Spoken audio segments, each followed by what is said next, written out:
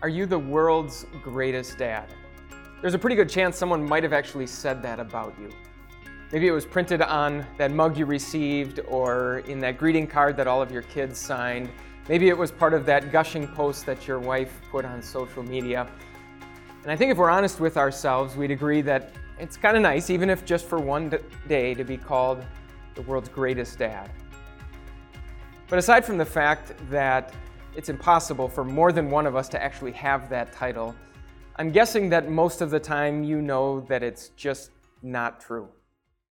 Sure, your cheesy dad jokes might be cheesier than anyone else's, and your dad bod might be getting better each and every year, but aside from that, I'm guessing that if you're anything like me, your shortcomings as a father are all too obvious to you and very often painful to think about. If that's the case, I've got some fantastic news for you this week.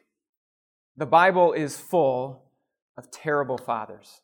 Page after page, we find men who made absolute messes of their lives and messes of their families. And I'm excited to tell you about some of them this week, not because it might make you feel better that at least there are dads worse than you, but because it illustrates what being a Christian father is really all about. Being a Christian father doesn't mean that you always get it right. It doesn't mean that you can solve every problem or clean up every mess. No, instead, God has given us this incredible responsibility of being right on the front lines as this small group of people that we call our family makes its way through this big, scary world. God has given us the responsibility of taking the lead in showing that the only way to get through that big, scary world is by constantly trusting in Jesus. In other words, God doesn't call us to be the world's greatest dads, whatever that even means.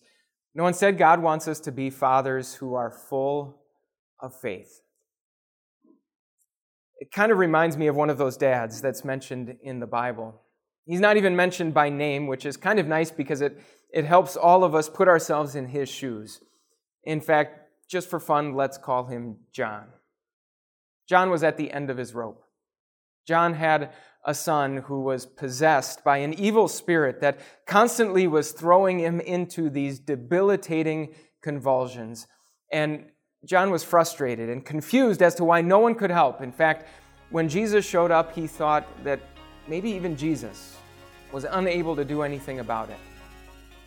And that's when Jesus reminded him that nothing is impossible for the man who puts his trust in Jesus. Nothing is impossible for a father full of faith. And that's when John said to Jesus, "I do believe. Help me overcome my unbelief." I don't know about you, but that's something that I need to ask for all the time. Lord, help me overcome my unbelief. Lord, don't give my kids a dad who always gets it right.